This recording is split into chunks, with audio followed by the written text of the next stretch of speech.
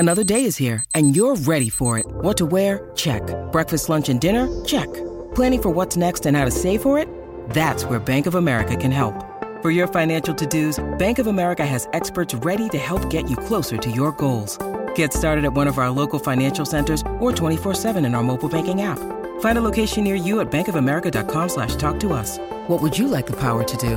Mobile banking requires downloading the app and is only available for select devices. Message and data rates may apply. Bank of America N.A., member FDIC.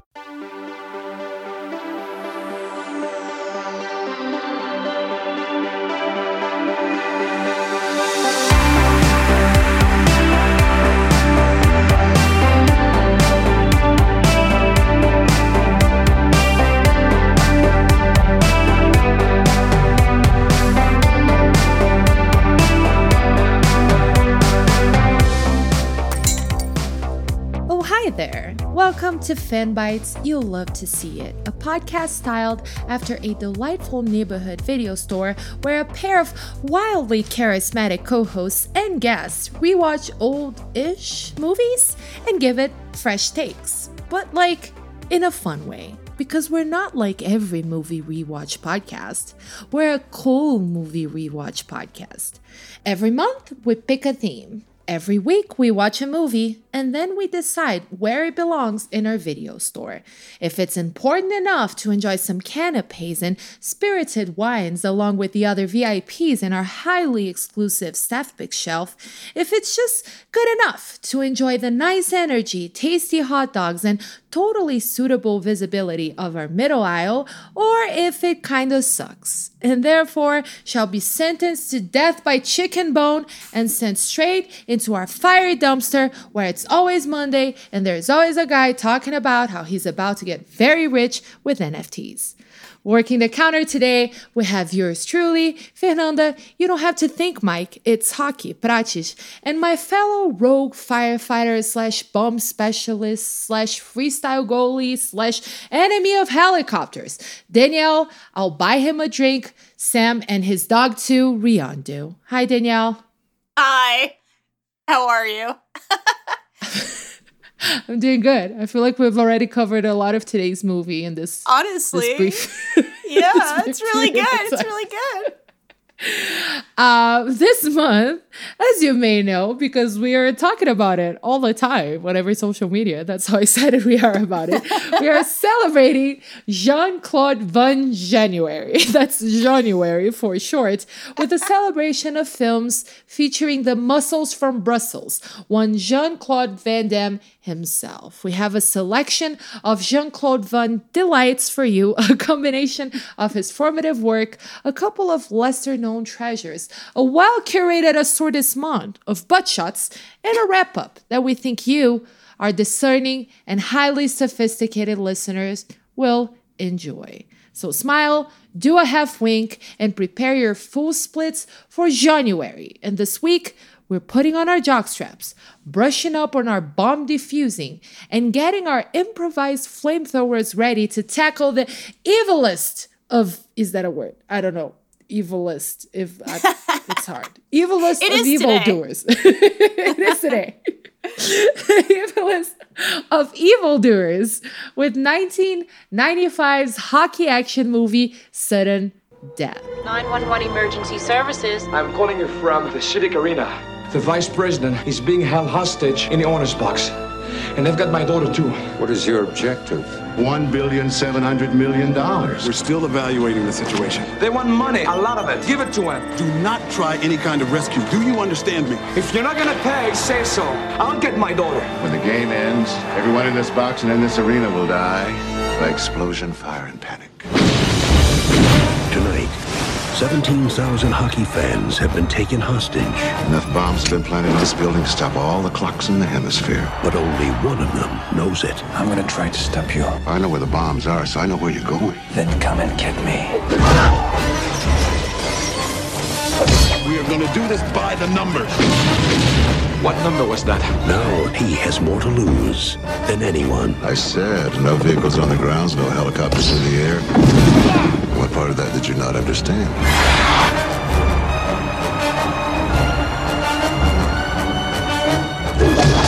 Jean-Claude Van Damme. Powers Booth. Sudden death.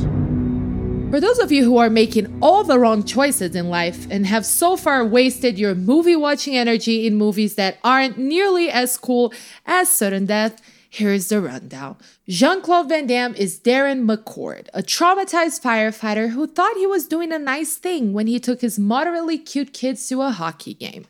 Unbeknownst to McCord, however, a terrorist plot involving the Vice President of the United States and a lot of money was unfolding along with the game, and after his daughter is taken as hostage, he has no choice but to go around defusing bombs and creating weapons out of everyday objects in an attempt to save her and hopefully everyone else too. You know, while he's at it. With a highly sophisticated apparatus and the case's lead investigator in his pocket, Mr. Lead Terrorist Man, masterfully played by Powers Booth, seems to have every piece in place to pull off the evil stunt of a lifetime.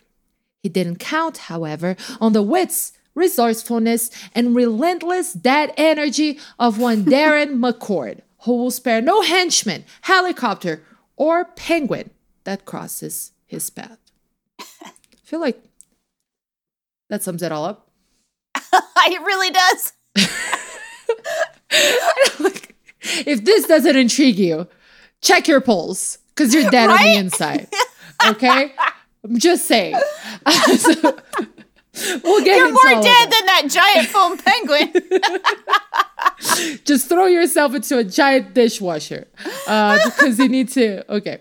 We'll get into all of that. It will all make sense in a little bit. But before, as we normally do, before we get into the spoiler bits section of our show, we're going to do a little part that we like to call setting the scene, which is when we discuss our history with the cinematic masterpiece at hand. And we'll start with you, Danielle.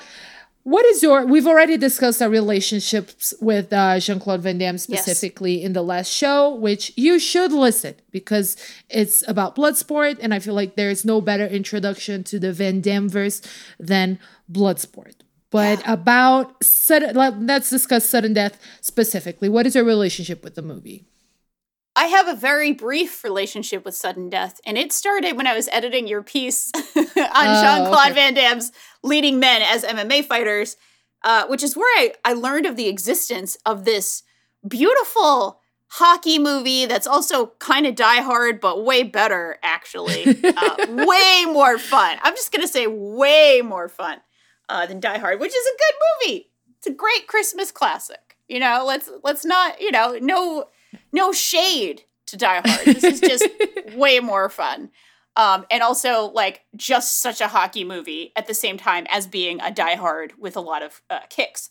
So I learned about it when editing your piece, and I saw a picture of Jean-Claude Van Damme fighting a penguin mascot, and I was like, well, I'm going to need to see this someday. And here it is, the best excuse ever to watch a movie, of course, which is our movie podcast.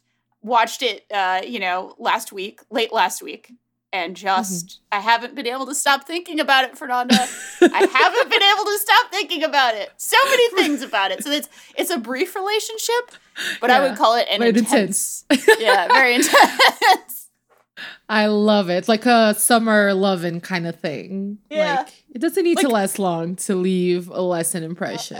Truly. Yeah, my thing with Sudden Death, it's funny because it was on TV all the time when I was a kid. Like, Brazilian TV liked Van Damme. Yeah. That's the thing. I love that. I can almost hear, the dubbing in my head just talking about it. So I had all these, vague recollections of a hockey thing involving Van Damme. That's... And as a kid, hockey is really not part of, Brazilian culture. And Van Damme wasn't part of my culture, so I didn't really pay attention. And then I watched it recently, actually, to write that piece. And oh, wow. I watched it with my partner, and he was like, this is actually a really good movie. He's a Van Damme fan, but in a normal way. He has a better discerning ability than I do. So I was like, oh, so it is not just me. This is spectacular. And we will get into why I think it's spectacular soon. But yeah, that was my first time watching it in a very long time. And then I rewatched it, obviously, yesterday for us to do the show. But I wanted us to do it because I feel like it's well within the Van Damme universe, but I also kind of feel like it stands out in some ways. Yeah. And I just feel like it's an honest to God, like, good action movie. Like, that's it. Like, straightforward. Even if it wasn't for Van Damme, I feel like it would sustain itself, but it gains so much from having him there. So, like, we'll get into all of that, but that's kind of my story with it. And after rewatching it, I became like re-obsessed with it. The penguin getting kicked by Van Damme holding a pipe. He holds a lot of things in this movie. Spoiler alert. That man's grip strength. Underrated aspect. Oh my God. It's truly like super human in this movie. His grip strength is like, no one can do this. No one can do this. This is incredible. Underrated aspect of his arsenal. We think kicks. We think amazing butt. But we don't often stop to think about his upper body and grip strength. And that's the triumvirate, you know? Kicks, great ass, grip strength. Honestly, you can go far with those three things, I think. As Paul, our wonderful producer, just said, his arsenal. Amazing. Amazing. I'm so proud of us today. We're doing great. What I was saying is that this image of Van Damme kicking the penguin is my Twitter header. So, yes. Like you, Danielle, I was haunted by this movie. I've been thinking about it ever since. So such is the power of this specific flick. But we'll get into all of that now. A brief warning before we lead our children straight into a death trap and decide to single-handedly dismantle a highly sophisticated terrorist operation without much pause to consider the probabilities of several dire outcomes. This is where shit gets real, meaning this is the part where we discuss details of the film, including specific aspects of the plot and characters, otherwise known as spoilers. So beware, listeners who have yet to witness the beauty of watching a giant foam penguin choke to death in a dishwasher as we enter our spoiler-filled stripping it down section.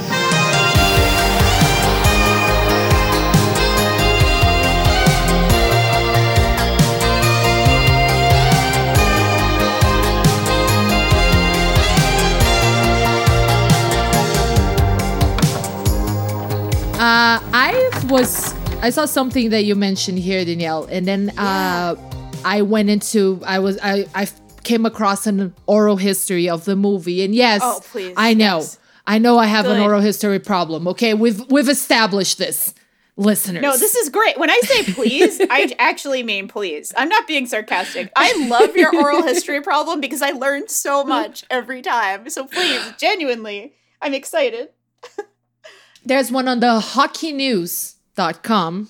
And one thing that will make sense to a lot of people is that the producer and writer of Sudden Death, I'm quoting, were also the owners of the Penguins during the mid-90s. Howard Baldwin produced the film based on a story written by his wife, Karen Elise Baldwin. And you mentioned that you mentioned Die Hard, which I have shamefully only watched as a kid. So I can't even... Wow, okay. It's a big like hole in my action movie education. I don't know what's keeping me from it. I feel like it became, when it becomes like pressure, like I need to watch this. Yeah. No, I know what you mean. I absolutely know what you mean. And then it becomes like a thing instead of just something you can enjoy. That's real. That's a real phenomenon. Yeah. Exactly. But then there is the Penguins, the writer, Karen Elise Baldwin, and the Penguins owner. She said, I was an actress and then I started writing and producing. We had the Penguins, we had access to Civic Arena, and the building was unique in that the roof opened up, which obviously leads to the beautiful scene of just a helicopter falling right through it. I have questions about that scene. I don't know if they'll get answers today. Yeah. She continues, one day I said, what if we do something like Die Hard in a hockey arena? Yep. I thought that would be a lot of fun because the building is so unique. And at that point in time, there were a lot of Die Hard type movies. And you were right, Karen Elise. You couldn't have been more right. Like, the thing that you made was right. Exactly. I love the comparison that you do in your notes. That you said that Die Hard is Super Mario 64, a fantastic piece that creates a template, and Sudden Death is Banjo-Kazooie, a work that uses its earlier brethren as a template and exceeds it in every way. That was like a very, very good description. And I kind of wanted to ask, like, because I obviously have strong opinions on this, but why do you feel like this movie is so rich? What you compare it to like a buffet, and I agree with you. It just has so many elements. But where do you feel like this movie kind of won you over in that sense? Yeah, absolutely. And thank you so much for mentioning my incredibly dorky comparison. But video game people will probably know what I'm talking about there. But it feels right. It just feels right. Die Hard feels like the template, and this feels like, okay, what if we make something a lot like this, but we just fucking go hog on so many like wild elements and just have so many extras and so much wild personality and just inject every scene with a little something extra. That's really what this is. This is a very extra movie. Yeah.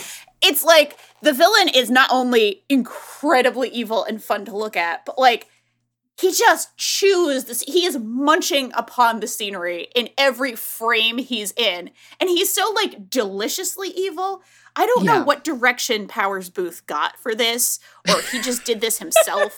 But God, he deserved, I don't know what. Maybe an Oscar isn't the right thing because Oscars are never as fun as what this role entail. But he's just like slimy, evil douchebag. Like 1,000% slimy, evil douchebag.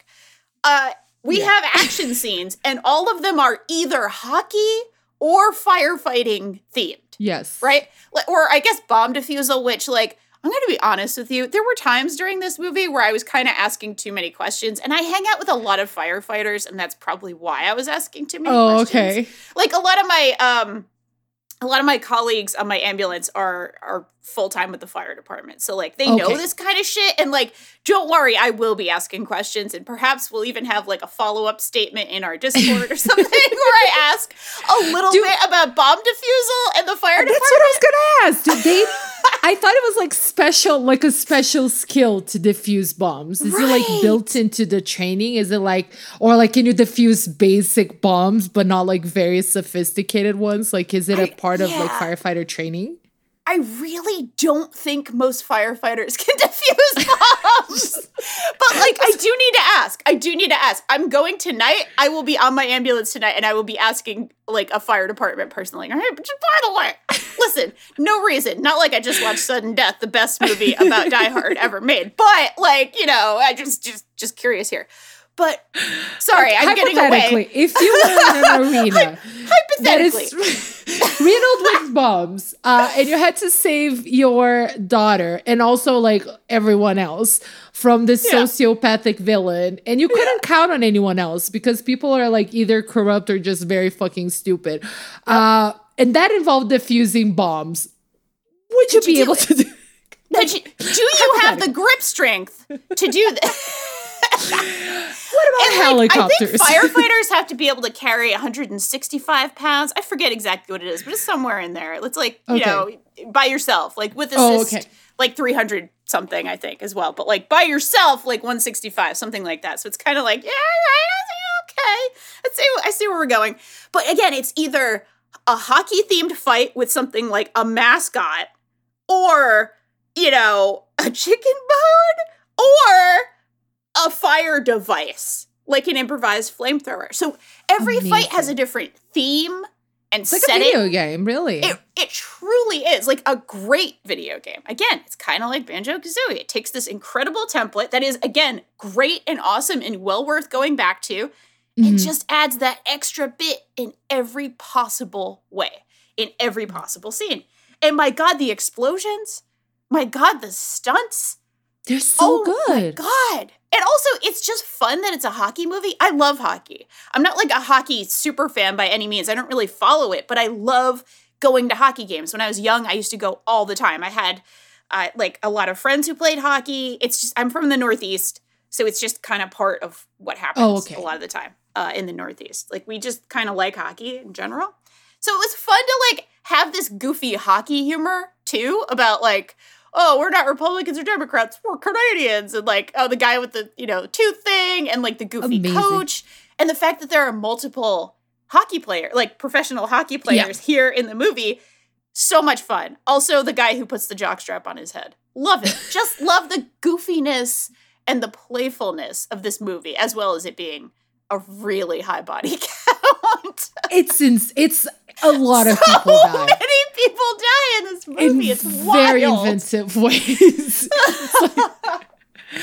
And I totally agree with what you said. It's a lot, and I feel like a regular action movie would only really need like half of those things. Like, do we need Van Damme to like become an improv goalie and join the game and then like signal I love you to his child?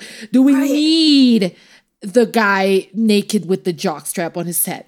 Do we need the helicopter falling through the retractable roof? Do we need the giant foam penguin going at it like with Van Damme in a kitchen and being strangled and put through a dishwasher simultaneously? We could arguably use one of those elements in this movie and still be awesome. They jammed it all in there, but it works. Honestly, somehow I definitely, this is a point that we can talk about later. I do want to talk about the MMA implications of the penguin scene for sure at some point, but we don't have to do it now. I just truly need to know like your analysis of certain elements of what's going on there, because they basically have gloves and headgear, like kind of, but also reduced visibility. So like, we've got elements kind of going on here. I actually gave Darren like a good score in my story analyzing whether Darren would be a good MMA fighter, because I feel like psychologically maybe not, because in the movie he has a strong motivation. Like he's like literally saving everyone and he has a strong sense of justice. I don't know if he would go around doing all that for like just money. I don't know. He seems like a nice dude. But he does seem like more competent and well-rounded in MMA than Frank Dukes, for instance. Yeah, like there are some level changes, like some tackling. The penguin has all the foam, which makes it hard. I guess.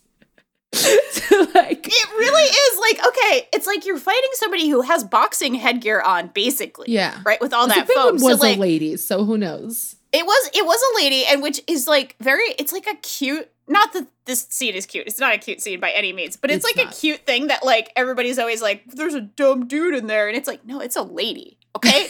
It takes a woman to go out there in a foam fucking penguin suit and be a badass mascot. Okay. At least in this movie's universe, right? It's just like kind of a funny thing. Which is like the best universe minus all the people dying and stuff.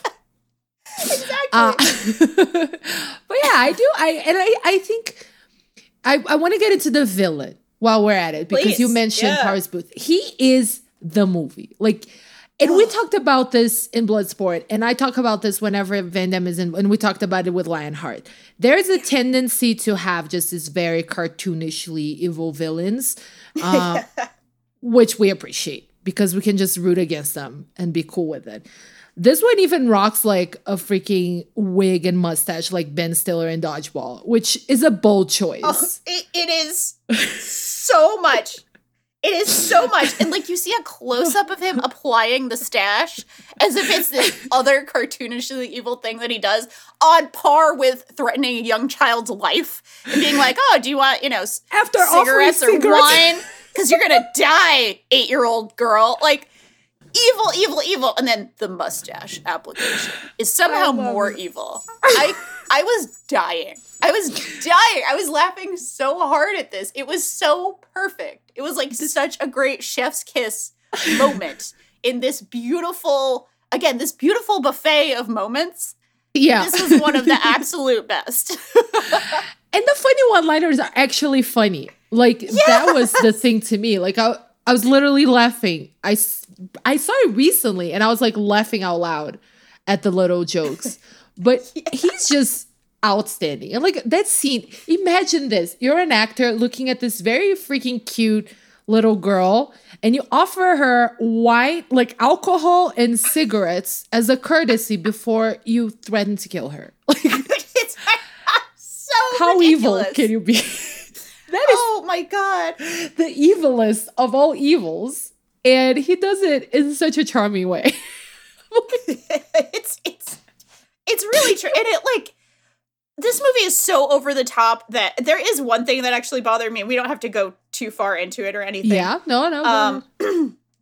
But like everything but one particular scene is so over the top that it never actually threatens to be like scary or sad. Do you know what I mean? The stakes feel very, very, very high the whole time. Right. Like everybody's going to blow up at any second. Like always, always, always. But it's so goofy and so over the top and so just like tremendously like 90s action movie, but also with hockey and hockey humor that like I never felt uncomfortable other than, and I don't want to belabor this and we don't even need to like go into what happened. It's just that first scene, there's like a really upsetting thing that happens, and there was an upsetting thing that happened in real life that was close to that not too long ago. So like that hit me a little hard for sure. Yeah. And it's not the movie's fault. I don't think the movie was like crappy about it. I don't think it's presented in any way that's like you know, bad or wrong. It's just like, hey, a horrible thing that can actually happen in real life happened to this character,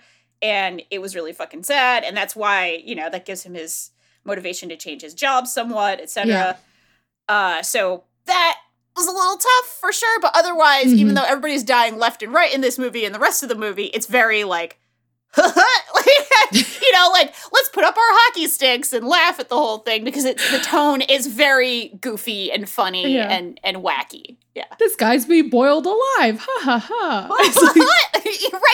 It really is. And goofy. You're right, because the stakes are so high that they end up being very low. Like you don't really. Right. You don't even have like the luxury of getting attached to anyone.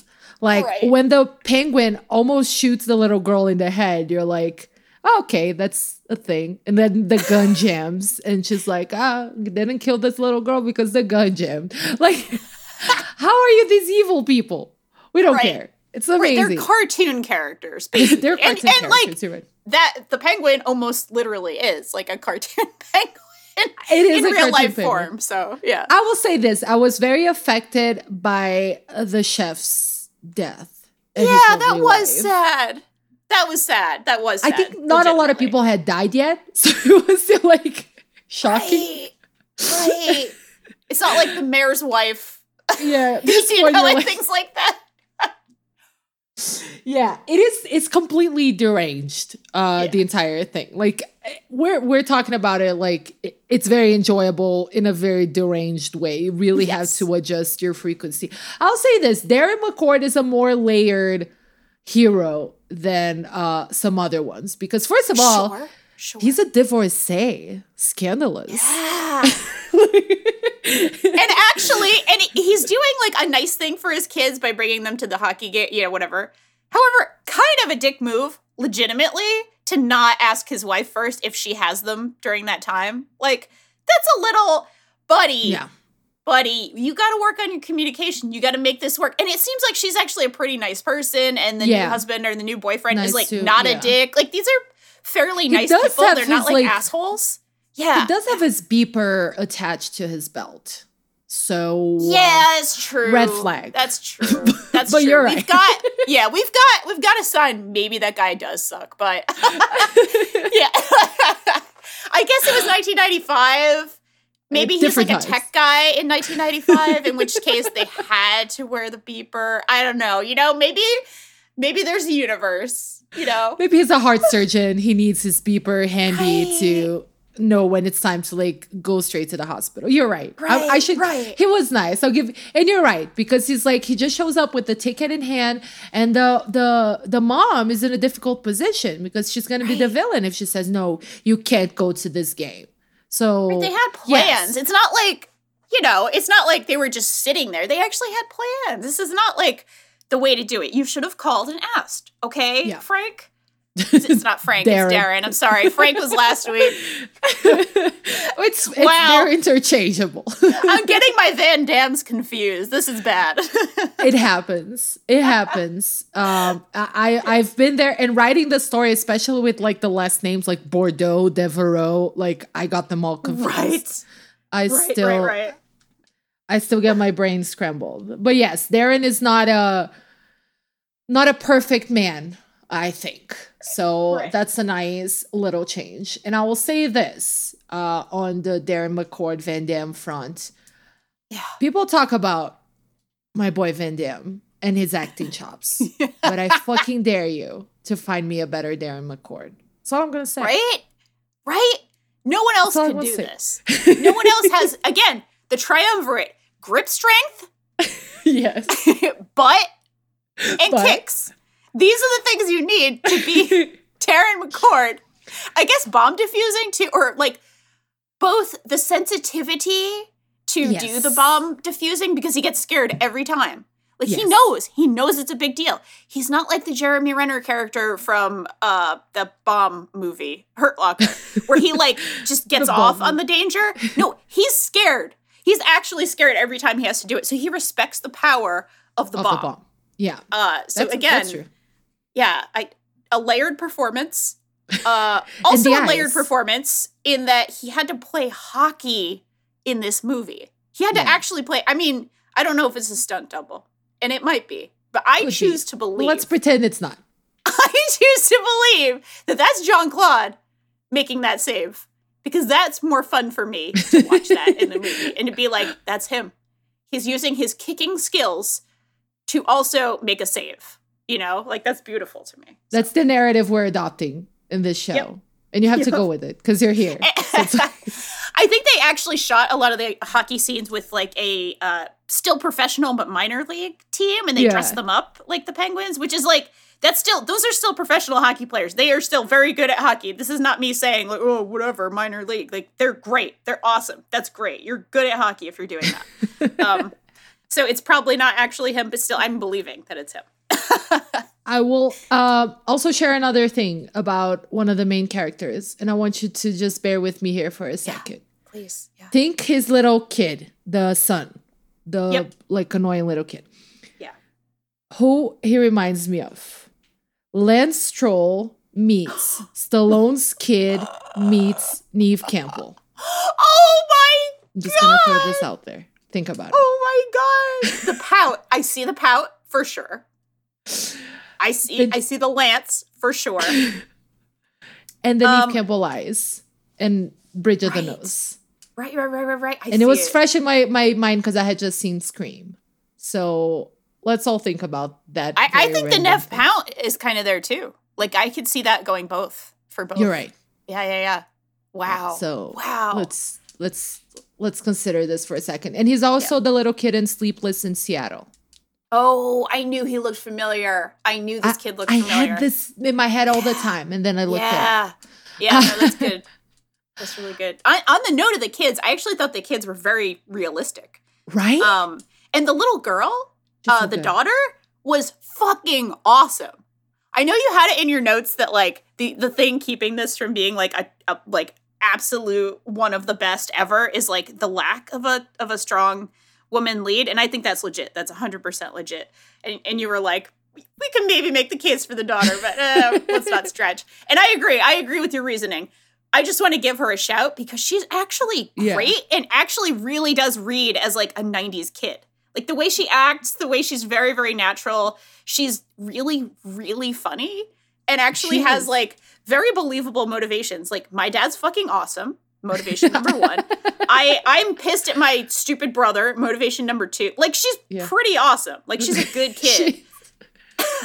She's pretty fearless because she's like terrified the entire time, but she doesn't let it phase her. Like she's staring at the villain guy right in the eye and like stamps the fuck out of him with her little cute little stamp. Such a good element. And like we see it early on. Yeah. And it's like such a quirky like 90s kid thing to do. Like, I've stamped you. Like that's great, actually. Again, this movie has everything. They put Those like are the little days touches. They put before little touches kids had on iPads. Everything. Exactly. Before she would be playing on her phone the entire time. She instead has the joy of stamping people on their hands. We're a boomer show now. I love it. I genuinely love it. We long for the pre-iPad days. And the like ratty hat that she has that has the name in it. That's how Darren knows this is his kid was kidnapped because he saw the name in that hat. Like little touches like that. Again, we're laughing at this movie because this movie is goofy as fuck. But it really does, like, give you that extra personality, right? It really does give that little extra something that, we're reincorporating these elements. There is a logic here, even if it's pretty wild. There is a logic to going Like, you just have to be in a very specific mindset to, like, grasp the logic. But it is You there. have to want to watch a hockey. It's like, hockey is an over-the-top sport. I'm going to make the argument here. Ready? It is. True. It's really fast, but low scoring. Right? So sometimes you think of like a fast sport as being like a very high scoring type of thing, like basketball. That's a pretty fast sport, right? And we get scores in the hundreds all the time in basketball, right? But hockey is like super, super fast.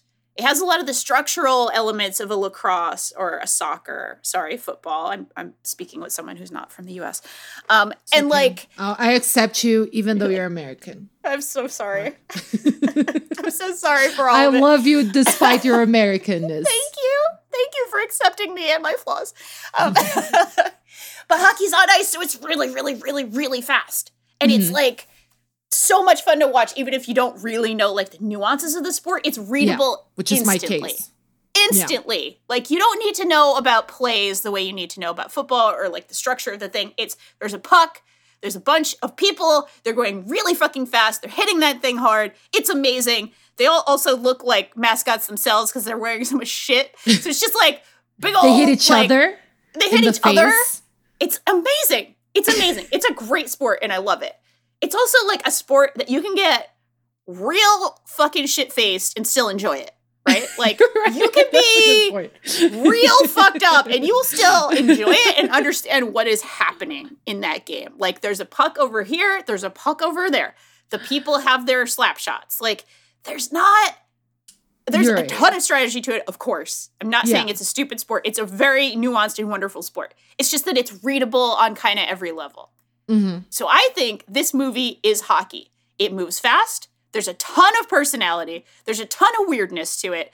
It's readable at all times, even though there's some nuance, perhaps. You know, we could argue about that. There's some nuance going on here. But for the most part, you can enjoy this movie real shit-faced. Therefore, sudden death is the game of hockey. Amazing. Thank you for listening. I have to my nothing analysis. to add. No notes. Perfect score. It is. I don't understand hockey and I can still appreciate it. So I am the audience for that analogy. Because I have no idea what's happening, but I understand big dudes hitting things at each other. So it's like, you know, there's something about this that can speak to like a very primitive level of me. And I feel like the movie's the same way. And the thing is, you mentioned what I put in my notes. I just think it's just a very well-made movie. Like the shots are very good. Like we were talking about the one-liners, the writing of the movie is good. Like the acting is good. It's just a very like well-made, like well-paced, just like right amount of stupid type of movie. Yes. And to me personally, there are two like perfect 80s and 90s action movies, which are RoboCop and Terminator 2. To me, they're like, you can't find flaws in them. They're just perfect and amazing. And I wouldn't, and what we were talking about, I wouldn't put Sudden Death necessarily there in perfection because I personally crave a female lead, though we could put the little girl there or and a kind of central critique aspect of it, which like RoboCop and Terminator both have. And this one, I don't know if they're trying to critique, like, are they talking about corruption and greed? Is that a commentary on that? I don't know. Maybe we could take it there. Yeah, I think that's the closest thing. But I am right there with you. And again, the only thing that actually bothered me about the movie, not that, again, I mentioned being bothered by something, but that is not the movie's fault. That is like reality thing that's sad, that's referenced in the movie. My only real problem with it is that it is like a very, very, very And this is both fun and problematic, but it's very, very uncomplicated in its view of McCord. Like, this is basically the lone hero with the gun kind of narrative, like the good guy with the gun, which, you know, is a very frequent, like, conservative narrative about a lot of things. But also, like, it fuels a lot of horrible things in our culture, right? To think that, oh, instead of, like, systemic change and or, like, problem solving that's based on teams of people working together, no, just one awesome fucking guy can just do it, right? Like, this, and that mindset is both, again, really fun to watch in a movie, and also I personally, you know, I'll just say it. I'll just be real with y'all. I have, like, a hero shit complex, too. I love going on my ambulance and, you know, feeling like, oh, I can be so awesome and go and try to help save people's lives. Like, I get it. Like, I 100% get how appealing that narrative is on some level, right? It's also really a problem because in real life, the lone hero with the gun thing sucks. It isn't, like, a great narrative or not even just realistic. It's just, like, not great to, like, go about living in society in this way of thinking, like, hey, you know what? There's a problem. I'm gonna make a flamethrower. Like, that's not actually great. It's kind of an issue. And this is not, again, I am not saying, oh, this movie sucks for this and needs to solve all of society's problems. But it is worth kind of saying, like, yeah, you have a really uncomplicated view of a complicated phenomenon here, dear movie. And I love you dearly, and you're great. But something like RoboCop has a fucking point of view and a point to make. Yep. And I 100% agree with you in that, like, it's good to have something there that's kind of like, yeah, thank you for kind of sticking it to the man a little bit because that's necessary in our life. Yeah. And actually, fun fact, the doggo that we just adopted is called Murphy because of RoboCop.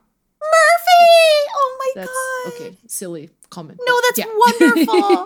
Welcome, Murphy. Welcome to the podcast. You are a friend of the show by nature of your parent/owner, whatever term you use. I don't know. I don't want to be a weirdo by just saying parent because I say parent all the time with my fur babies. But yeah, welcome. He's, but I totally agree with what you're saying in terms of just like, I was actually really glad you brought up the whole lone wolf thing because it is wildly problematic. And it's one thing that is just like a central conflict of my personality because I love, and you really touched on it, because I obviously love 80s and 90s action movies. And I really like fell into them in my early 20s when I just had like a different view of the world, I guess. And I never stop loving them. Like, I really enjoy watching, like, periodically watching, like, Commando or, like, Cobra. Sure. Yeah. And you still have to reconcile the pure entertainment value of that with the fact that these are, like, white dudes who just, like, are acting upon their personal senses of justice and killing a bunch of people in the process. It's like, yeah, it's a little hard. Like, it's a little hard to, like, take when you kind of look at it and you're like, oh shit. Oh man. Right. Yeah. Like, you can't really, and you can. And I agree that you can make those observations and question that because I do feel like there's a healthy way of watching fucking Stallone Cobra and not being like, oh, this Marion Cobretti is my freaking idol. If you're like a healthy person with like decent understandings of the world and the the importance of living in a community. But a lot of people aren't. So it's kind of like, that's the reason why like vigilantes are so worshipped by like right-wing gun nut assholes. Right? So it's like, I totally get what you're saying and completely understand it on a fundamental level of like watching these movies and be like, like, I like this so much. I love this man. Like, I love Van Damme. Yep. And yet, the real life implications of this projection that I really love are not great. So yeah, there's a balance to be rich there internally. Yeah. It's something that back on a podcast I used to do called Idle Weekend, we had an episode once where we really kind of went in and talked about it. Like, hey, we're like really left-wing people. Why do we like shit that has like so much military and gun and action and so on? Like all the trappings of these things. I'm not saying like, oh, I love military, whatever. It's more like, oh, why do I love action stuff so much when it has the trappings of things that I don't actually think are great things, but I'm having a fucking blast watching this thing. You know, it's very like, I think it's good to just be aware of it on some level. And like, of course, obviously, it's okay to enjoy entertainment, but it's not the worst thing to be aware of what your entertainment is saying, perhaps, is what I'm saying here. I know we can't solve this one on a podcast either. It's not like I can sit here and solve this problem of like, why do I like problematic things? And I won't sit here and psychoanalyze myself for an hour or anything like that. But we talk about this a lot too. Like we have to watch these movies with a different lens. And I think there's room for both. And I think it's kind of what we try to do. Like, to like dissect the aspects that need to be discussed in a more critical lens and also understand the context. And it's not always like just an easy task, but I think it's what we try to do here. I will say when I watched Cobra for the first time, I was so obsessed that I wanted to get like a cobra tattooed. Like not an actual cobra because I'm afraid of snakes, but like Stallone as Cobra. And I am really glad I didn't. Right? Like, no, I do have RoboCop and a Terminator tattooed in the back of my legs. But I don't regret those. A cobra, I might have. Yeah. That one's like, might be saying some other things, you know, like and inadvertently on your case, but yeah, like I get it. I super get it. But yes, and it's same thing, right? We can take this questioning to several other types, like slasher movies, horror movies, which tend to be very misogynistic and kind of moralist in nature, even though a lot of the leads are female leads. So yeah, we're not going to solve this whole thing in a podcast, but I really was glad that you brought that up. And they do have a mention at like corruption that is not dissected or unpacked in any way. It's just like this guy who seemed to be really cool is actually in Booth's pocket, and I never felt so betrayed. I know, because he seemed pretty cool. Like he seemed like, well, I mean, he was like he kept getting caught with his pants down, and I kind of felt a little weird about that. I was like, man, what's up with this guy? He kind of keeps fucking up. But like, I kind of thought somebody was betraying him. Like somebody else was like in my head as I was watching, because of course this is my first time watching it. I was kind of like, things are going real bad for this guy. And he does seem like, generally seems like a dude who kind of knows what he's doing. And he's upset that things are going bad. So it's not like he seems like a doofus who's like denying that things are a problem. But I thought like maybe somebody else, like there's another agent who's like feeding somebody information. And it's like, oh shit, it was him all along. I didn't see it coming. For how not necessarily super smart this movie is, I did not see that coming. I actually like did not. I was like, oh no. And his name is Hallmark too, so it's kind of like, Hallmark? What? Like this is why I have trust issues, Hallmark. Right? Exactly. No Hallmark. Like at 2 Hallmark. No. I was so sad. I was legitimately upset. For a movie that is like this shallow, it does make you experience certain emotions because That's true. I was very betrayed by this man being on Booth's pocket. And I will say Booth, like that's quite a lot of firepower this man has. Right. He's got like shit out of helicopters, like all the guns. He was able to find a squad of just completely heartless goons. Like, oh my God. Including the hacker guy who dresses like an Amish man from 1842. Did you notice that? That was like the weirdest thing. It was so weird. It's just like this hacker man is wearing like this shirt and this like these suspenders. It just seemed very like, what is your fashion? What is happening with your fashion, dear sir? And he loves Doom. That's right. Paul just mentioned he's like playing Doom on one screen of the computer as he's like watching for the money to come in on the other accounts. And it's like a Doom-loving Amish hacker? Like, what? This character has layers too. Again, layers to everything. Layers. This would be a sequel I would watch.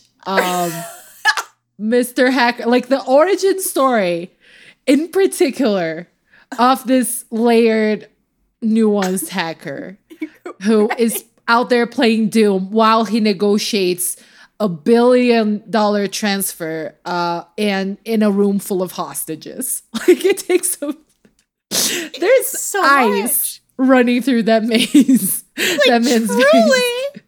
maze. And here Paul we were gamers rise up. Exactly. Here we were thinking that the hacker from the core contained multitudes. Right? They but all we learned do, a I guess. Yeah. Before we move on, I would like to also observe the sort of final action sequence of the movie. Because, again, there's so much happening that it's easy to almost forget that the villain is taken down literally as a helicopter falls through the retractable roof of the stadium very slowly and even makes eye contact with Van Damme on his way down. And I don't know, do you have any thoughts on the physics of the situation? Because that's a thing that can happen. I've only observed a couple of helicopters in real life, mostly like medic helicopters, and they're really loud and they make stuff go all over the place when you're near them. Like the wind effect or whatever the effect is. Like, so what I thought was going to happen was that it was going to get tangled up in all those lights and things. Because that's what the preceding scene, people are swinging from those lights like chandeliers. Like multiple people are swinging around on the lights, right? Yeah. None of that happened because it's going down sideways while the propellers are going. Very straight descent. I don't think the physics work out. And again, I'm going to ask some people who maybe know a little more about this than me. I might have a follow-up. So definitely come to our Discord, fanbyte.kaza, come to the You Love to See It Discord, where I can hopefully answer some of these questions. I'm going to ask you at home feel like you have the the answer for these questions. Yeah, tell us. Yeah. Please tell us. We would love explanations. Like, I'm not saying a helicopter can't fall that way. I'm ignorant as to the inner and outer workings of helicopters. It's like maybe the ice was so cold that it changed the currents of the air, and therefore it moved to a sideways aspect as it went down, and then also exploded on the ice, but also no water. I don't know. I don't know. That's good. I will give the movie props for utilizing and incorporating all the elements. Because yes, I love this note that you made. Please, yeah. We have fire, a lot of fire, like explosions, improv flamethrower, everything. Fire, abundant. Air, obviously with the helicopter, but also like with him hanging from, because he's on that roof twice. Oh my God, he spends a lot of time on the roof. It was like maybe the most direct Die Hard like comparison is like how much time they spend on that roof. Yeah. A lot. Hanging from several things. Again, another reason why I have trust issues, because it's like they make it seem easier than it is to just like go like use the roof of a collapsing stadium as a monkey bar, but that's a whole other thing that we also won't solve in this podcast, the physics of these movies. Then we have water in a more obvious way when people are evacuating the stadium. Like finally, I guess it's clear that a problem is happening when shit starts really blowing up. But also with the ice. Yep, there's so much ice there. And a Zamboni. And a Zamboni with a dead man on it. With a lot of dead men on ice, too. I hadn't even thought about it. Yeah, that's right. There's several bodies in the Zamboni. Like, why? Did we need the several dead bodies in the Zamboni? Right? No. But did it make the text richer? Yes, it did. Yes, it did. Absolutely it did. And then we have Earth. Because the movie is set on planet Earth. So yes, we had checkmate, gravity, scientists. Just like Earth. Also, we had gravity. Gravity, you're right. You know, and like what else is of the Earth? Being a dad. Popcorn is comes from corn, which grows in the earth, and there's a lot of popcorn. You know, popcorn.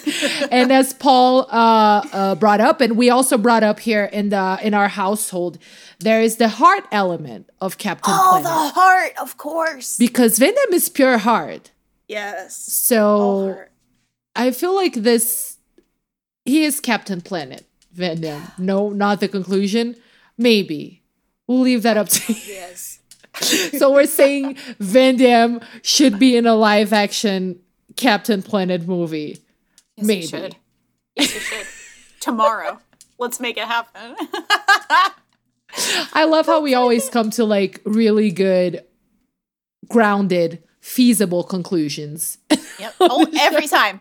Every time we do this show. You know we do. We're throwing out there like a lot of $1 million ideas. And I feel like our listeners with like a bigger entrepreneurial spirit could be making lots of money. I'm just saying. For real.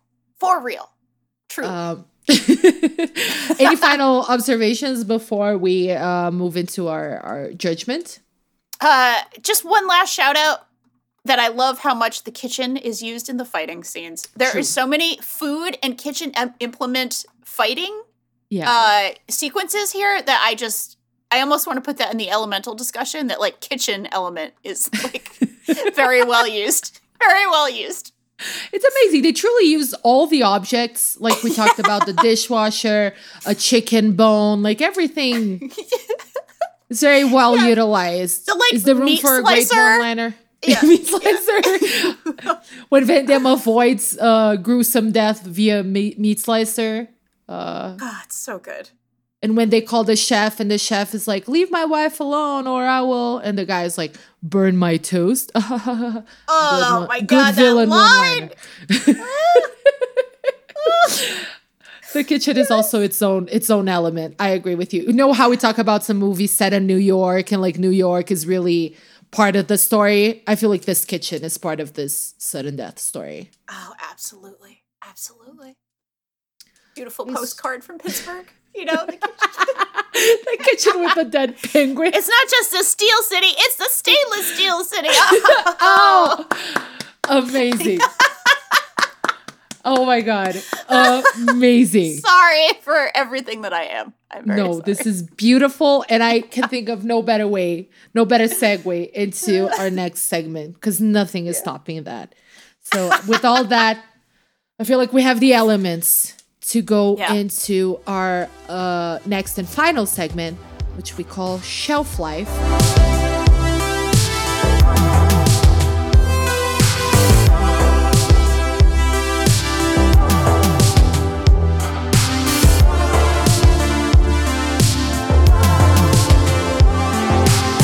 And that's when we discuss we take into account all the elements that we discussed, and we pass a final judgment on the movie and where we think it belongs, whether it's going to the VIP box of our staff picks. And this one is cool. There's no terrorists there. We're just chilling and eating canapes.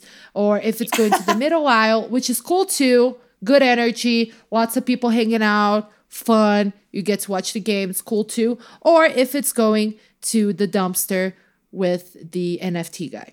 So can't think of a more dire fate. So I guess let's get to it, Danielle. Yeah. Let's do it. What is your verdict on this one? Just like when Darren McCord makes that perfect save at that perfect moment, I think this movie deserves a gold medal. It deserves the VIP box. I think it deserves the staff picks aisle. Woo! Aisle? It's not really an aisle, it's a shelf. But still, it's becoming an aisle now. So premier position. It's becoming an aisle. We're making it so we're too nice. I loved it. Fernanda, I love this movie. No, don't worry. There'll be plenty of things where I'm like, sorry. And I'll be nice about it, maybe. I'll be like, it's not for me. But no, this is so good. It's so much fun to watch this movie. I can't not. I am voting with my heart.